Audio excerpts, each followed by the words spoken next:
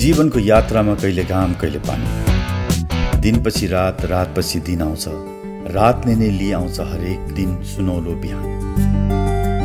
आउने दिनहरूमा तपाईहरुको समक्ष मेरो यात्रा पोडकास्ट लिएर आउनेछु। यस पोडकास्टमा मैले चिनेको साथीभाइ परिवारसँग उहाँको जीवन यात्राको बारेमा कुरा गर्नेछु।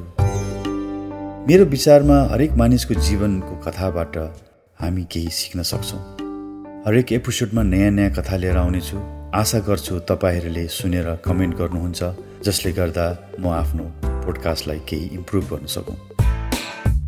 मेरो यात्रामा तपाईहरुलाई स्वागत छ। मेरो नाम प्रवीण जोशी।